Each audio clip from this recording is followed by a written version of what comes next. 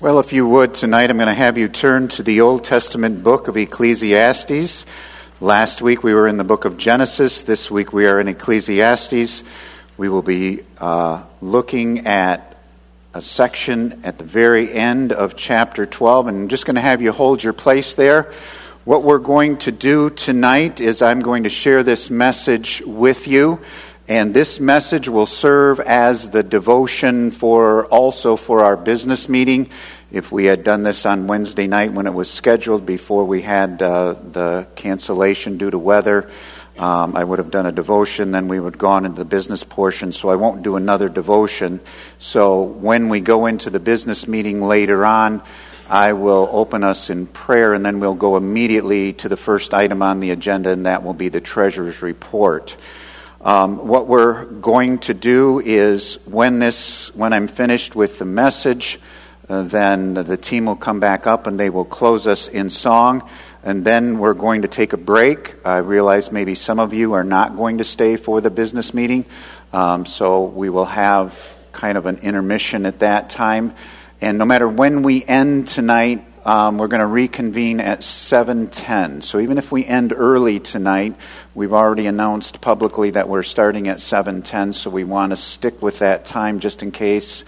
I know there may not be many, but some people come just for the business meeting who haven't come for the service tonight. So that's what we're going to do. We'll end, have a break there, and then we will start the business meeting, the annual meeting, immediately at 7:10 tonight.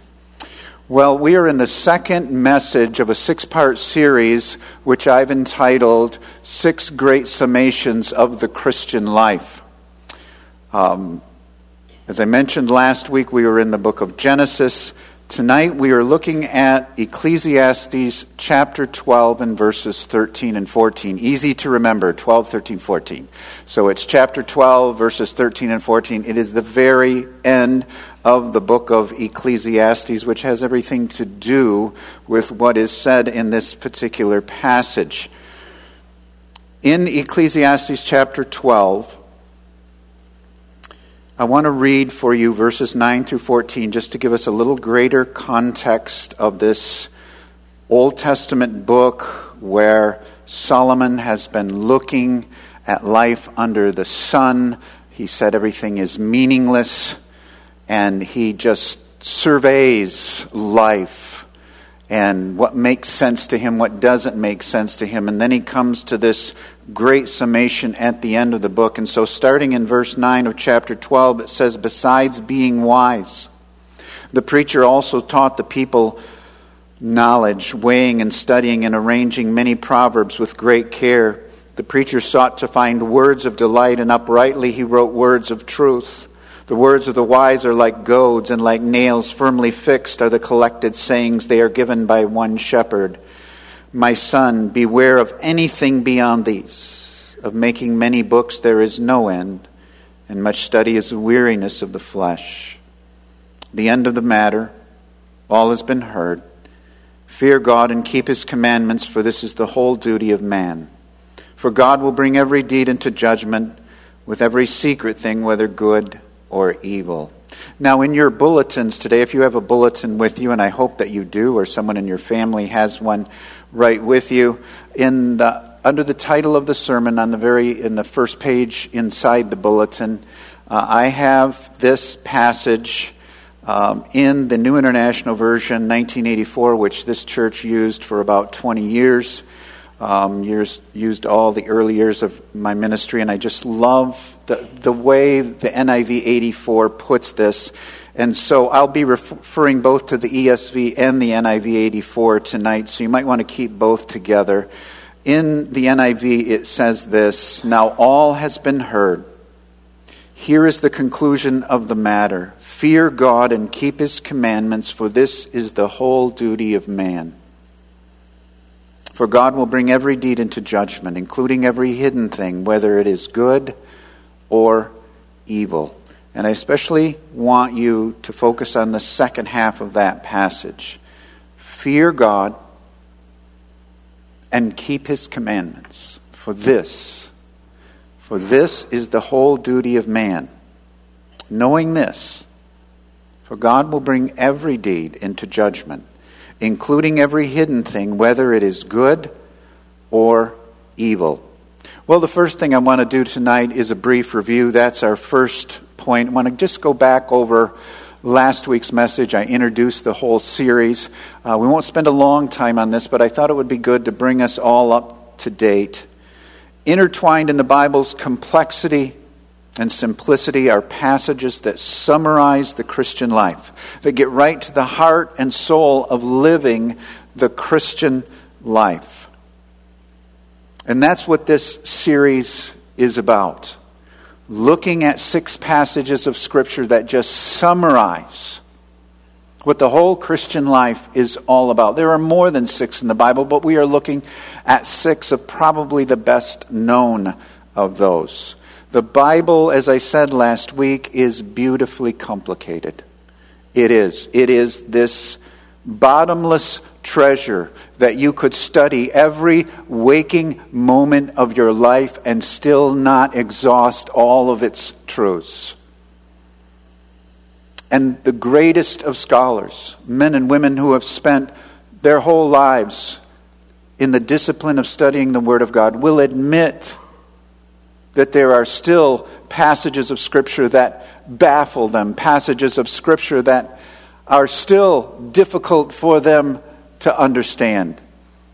And I think all of us would admit that tonight, that there are still those parts of the Bible, still those things that we are wrestling to understand and probably will until we die. So, having said that, at the very same time, the Bible can be understood by children. It is simple enough, its main truths to be understood by children, to be understood by those with learning disabilities. So it is beautifully complex and at the same time wonderfully simple. And so we will spend our earthly lives reading, studying, and meditating on the Word of God. May it be the joy and delight of whatever time we have left on this earth, knowing that some of it will be harder for us to understand, but we keep digging and we keep learning. Always knowing this, as I shared with you last week, what we don't know is never an excuse for disobeying what we do know. What we don't know is never an excuse for disobeying what we do know. I really appreciated the feedback from last Sunday night's message. Actually, I had quite a few of you talk to me either after the service or throughout the week. And the common comment that I heard was that sometimes we lose the heart of our faith. That we get so caught up in the peripherals or the hair-splitting theological issues or the side issues that we lose that sweetness of what it really means to be in love with God and to be so grateful for His mercy and His kindness and His goodness to us, and how we need to come back to that. And a couple of people commented, I still remember when I was first saved, when I first came to know Christ, and that exhilaration, that excitement that I had. And sometimes as we go along and get involved in all these other things, we lose that. And that's really what this series is about, is bringing us back to the heart and soul of what our Christian life is really about. Well, in the first message we learned that Enoch walked with God, and he was not, for God took him. We looked at Genesis chapter 5, verses 21 through 24, where twice it says Enoch walked with God, and then it says Enoch walked with God, and he was not, for God took him. Here is this man, Enoch. And in Genesis chapter 5, if you're familiar with it, it's this genealogy that says this person was born to this person, and this person lived for so many years, and then it goes down, and then all of a sudden there is this break, this divine pause. And it says Enoch walked with God. And Enoch walked with God, and he was not, for God took him. And that has fascinated both Jews and Christians for centuries. And the great commentary on Genesis 5:24 is the Bible itself. It is Hebrews chapter 11 and verse 5, which we looked at last week. And I just want to recite it for you again because it really tells us what Genesis 5:24 is talking about. Hebrews 11, the great hall of faith. And it says in Hebrews 11:5, by faith Enoch was taken up so they should not see death. And he was not found because God had taken him. Now before he was taken, he was commended as having pleased God. As I said last week, that one verse is chock full of content. Enoch walked by faith because he's included with all the great men and women of faith in the Bible. And the Bible tells us that he was taken up so that he should not see death. He did not die. Here is a man who walked with God and God just took him. He didn't die as we will die, as all others have died except Elijah, who was taken up in a chariot of fire. And it says he was not found. And as I shared last week, it must be they were looking for him because he was not found. They couldn't find him. And they couldn't find him because it says right here, it tells us right in the Bible, Hebrews 11:5. He was not found because God had taken him. He was walking, what a beautiful picture. He was just walking with God in sweet fellowship and communion, and God just took him to heaven. And now before he was taken, he was commended as having pleased God. I shared a number of things with you last Sunday night about what it means to walk with God, but at the very heart of it, is a life pleasing to God. It says it right here, that to walk with God is to live a life that is pleasing to him. Another man that was said to have walked with God was Noah. In Genesis 6:9 it says, these are the generations of Noah. Noah was a righteous man, blameless in his generation. And then we have that statement, that beautiful statement, Noah walked with God. Whatever else we know about Noah, we know this, Noah walked with God. And as I shared at the end of the message last Sunday night, of all the statements that we could make about the Christian life, one of the most important is this: to be a Christian is to walk with God. It is. All of these other side issues that come into the Christian life, that come into the church life, that come into our private lives, to be a Christian is to walk with God. And I shared with you that if at your funeral service, all they say about you is she walked with God. He walked with God. If that's all they say about you, we will know that you have lived a wonderful and full life. You will have lived a life pleasing to God. They may not be able to say you were wealthy. They may not be able to say you were famous. They may not be able to say that you held some high position of power. But if they can say you walked with God, that means everything. It really does. You will have lived for what was most important on this earth. Well, that brings us to the second great summation. And our second point is the whole duty of man. In the ESV there, the end of the matter, all has been heard. Fear God and keep his commandments, for this is the whole duty of man. For God will bring every deed into judgment, with every secret thing, whether good or evil. And I want to share with you tonight, when the Bible says this is the whole duty of man, you need to pay attention. Whenever you see in Scripture and it says this is the whole duty of a human being, I want to know what is the whole duty.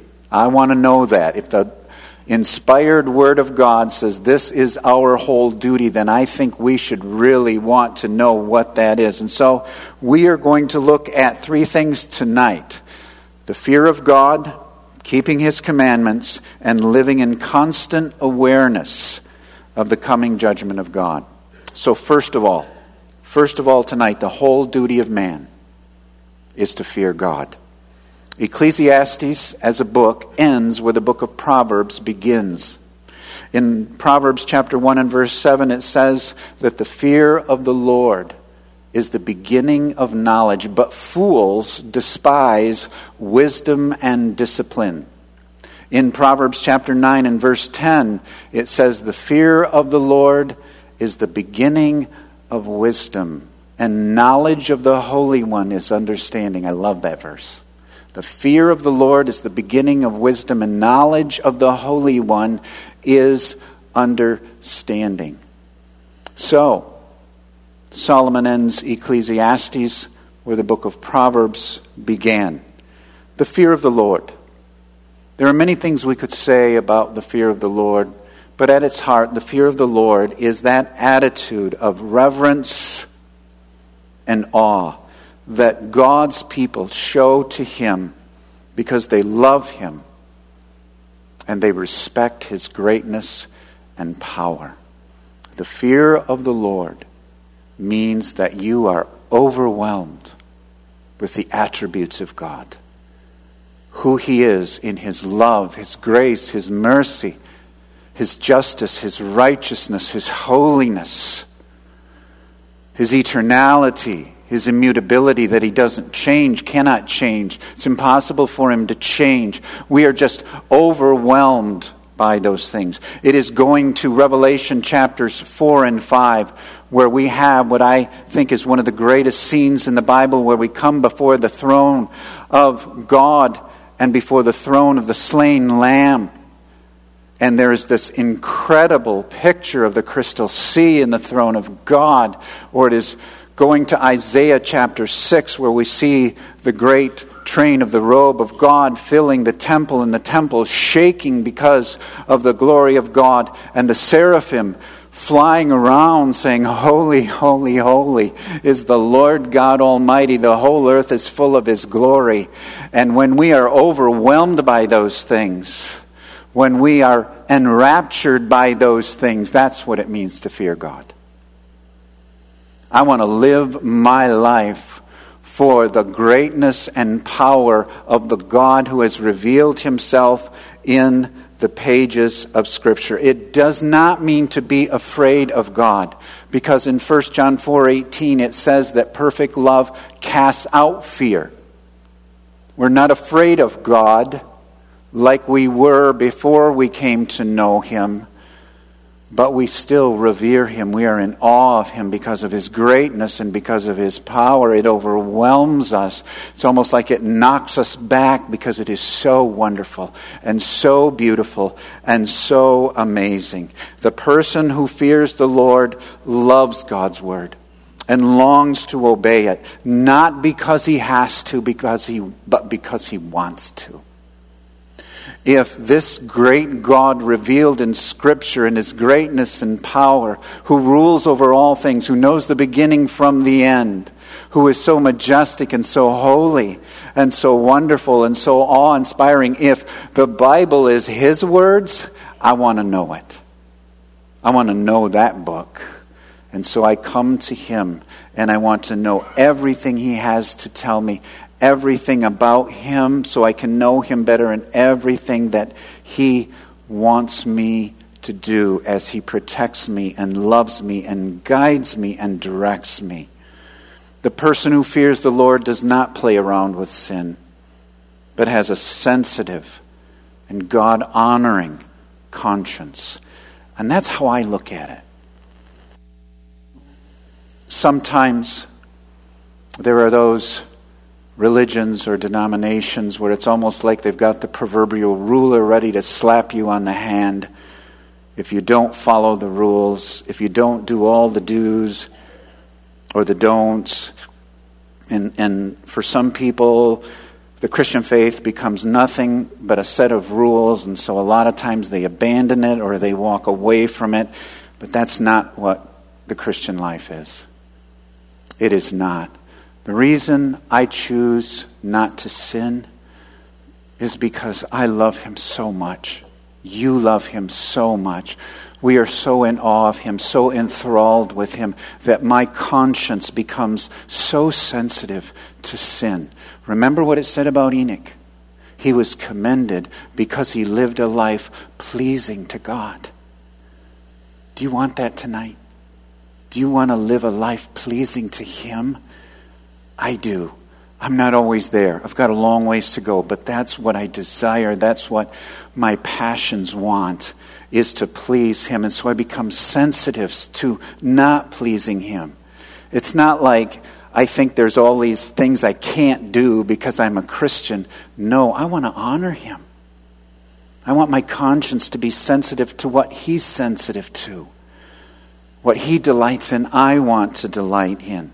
You see, the fear of the Lord brings us to our knees in loving submission to God. Loving, joyful submission to God. Psalm 111, verse 10. Great verse. The fear of the Lord is the beginning of wisdom. All those who practice it have a good understanding. His praise endures forever. I love that. The fear of the Lord, that's where you become wise. That's where you become a wise man. You become a wise woman. You become a wise young man. You become a wise young woman. All who practice the fear of the Lord have good understanding. That's a promise. All who practice the fear of the Lord have good understanding. And so let us praise him because his praise endures forever. Love this quote. I have it in the bulletin there for you in the PowerPoint notes, but Oswald Chambers, the remarkable thing about fearing God is that when you fear God, you fear nothing else. Whereas if you don't fear God, you fear everything else. That's a great way to look at it. When you fear God, you don't need to fear anything else. But when you don't fear God, you fear everything else. The whole duty of man is to fear God. Secondly, the whole duty of man is to keep God's commandments. God is the creator and designer of all of life, and only he knows what is the very best for all of his creation. The only one who knows what is the very best for your life, I mean the very best for you, is God himself. And that's why he gives us his commandments, not to deprive us of some pleasure, but so that we might enjoy his pleasure to the very fullest, to the maximum. You know, this is so important, to fear God and keep his commandments. I think of the great sexual confusion that exists in our culture right now. So much confusion. And it's only getting more confusing all the time. And it's the liberal view versus the conservative view. It's the progressive view versus the traditional view. But for the Christian, it is none of those things. It is what does God say? It is what does his word say? Because God wants your very best. How has he created and what does he want for you in every area of your life, including your sexual life? How did he design you as male and female? What is his design for marriage? That's what we want. We fear him, therefore we keep his commandments, because we know that he wants what is the very, very best for us. Joyful obedience to the Lord is the great evidence of the fear of the Lord. Joyful obedience to the Lord is the great evidence of the fear of the Lord. If we don't obey his commandments, we are serving God with our lips, but not with our hearts. I can say till I'm blue in the face that I fear the Lord. I can say till I'm blue in the face that I love Jesus. But how am I living? Does my life betray me? If I truly fear the Lord, if I truly love him and live in awe of who he is, then I will want to obey him. My life should obey him. And this goes along perfectly. I mean, absolutely perfectly with the teaching that Enoch walked with God. You see, the whole duty of man is to meet with God and to know God and to want to please him in everything we do. We could paraphrase Genesis 5:24, that Enoch feared God and kept his commandments. We could. Enoch walked with God, which means Enoch feared God and kept his commandments. You see, when Solomon looked at life under the sun, which is a phrase, if you're familiar with the book of Ecclesiastes, he uses over and over again, under the sun.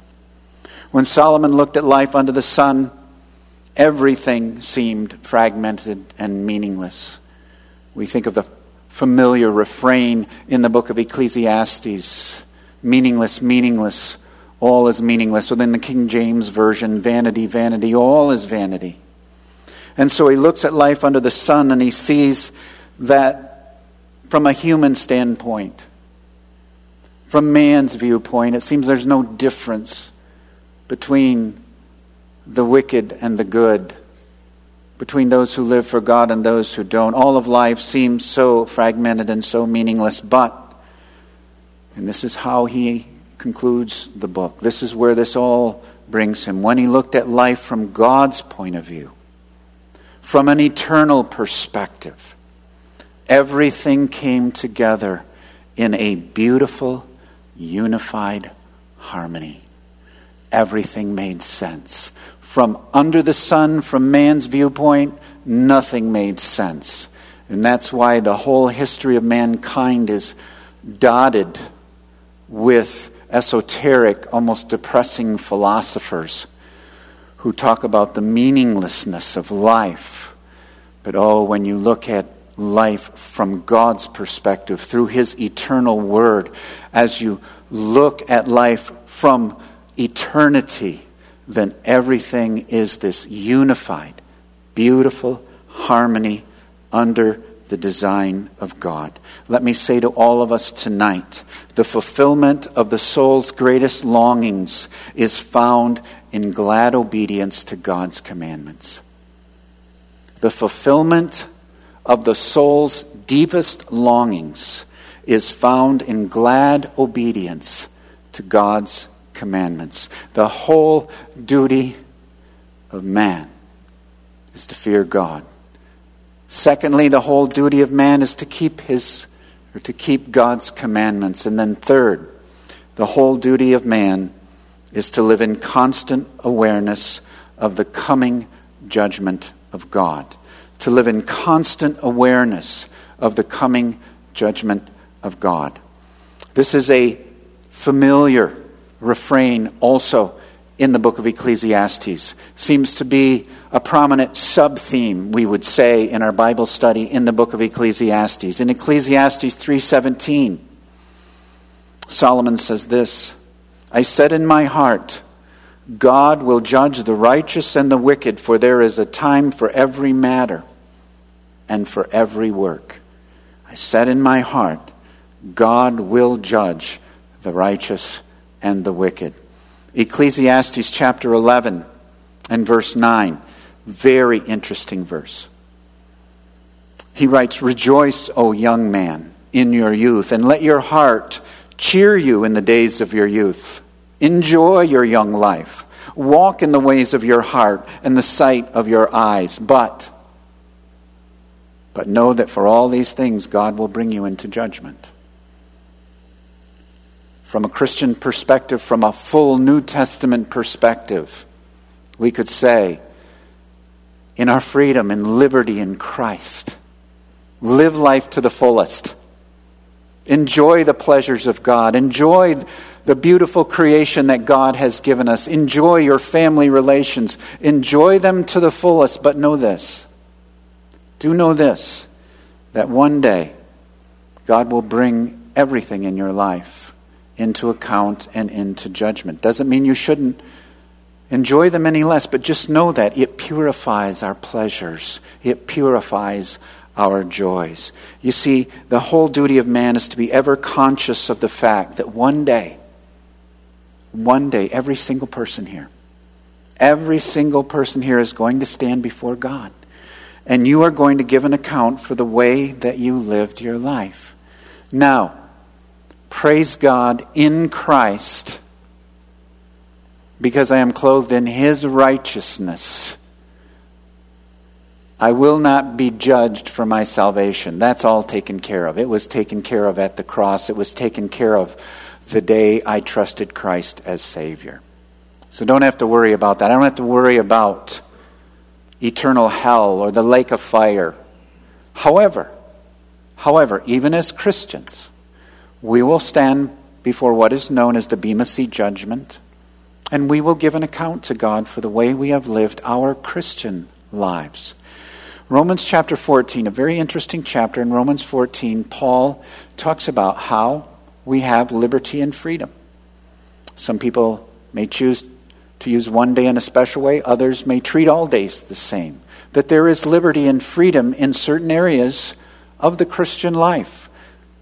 And we may have differences on how we exercise that liberty and freedom. But Paul says in Romans 14, never judge your brother.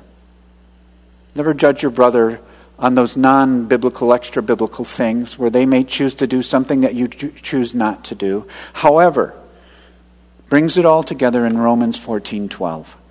So then, each of us will give an account of himself to God. Remember that. As you exercise your liberty and your freedom in Christ, remember this, you will one day give an account of yourself to God. That's not written to unbelievers, that's written to believers, clearly in Romans 14.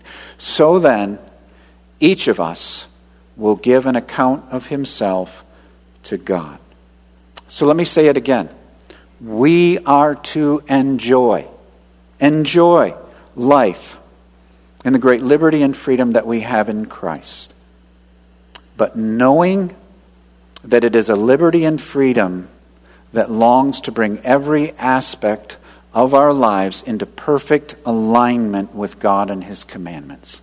So as I exercise my freedom in Christ, as I enjoy the greatness of all that he's given me, as I am, as John Piper famously says, a Christian hedonist, enjoying the pleasures of God to their very fullest, their exhilarating fullness. As we do that, let us make sure that everything we do comes into perfect alignment with God and his commandments.